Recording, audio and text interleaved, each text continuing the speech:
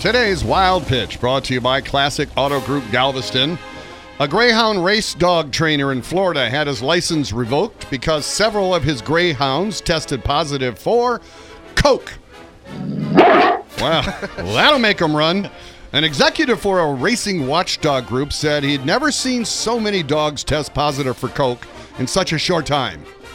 Dean, not since the NBA of the 1970s has there been such rampant drug use in a sport. Now, there are funny names of the dogs that tested positive. Flying Tidal Wave, PK, Flying Microsoft, Rockabye 7-Up, and Snoop Dogg. All right, I made that one up. Snoop Dogg just likes the weed.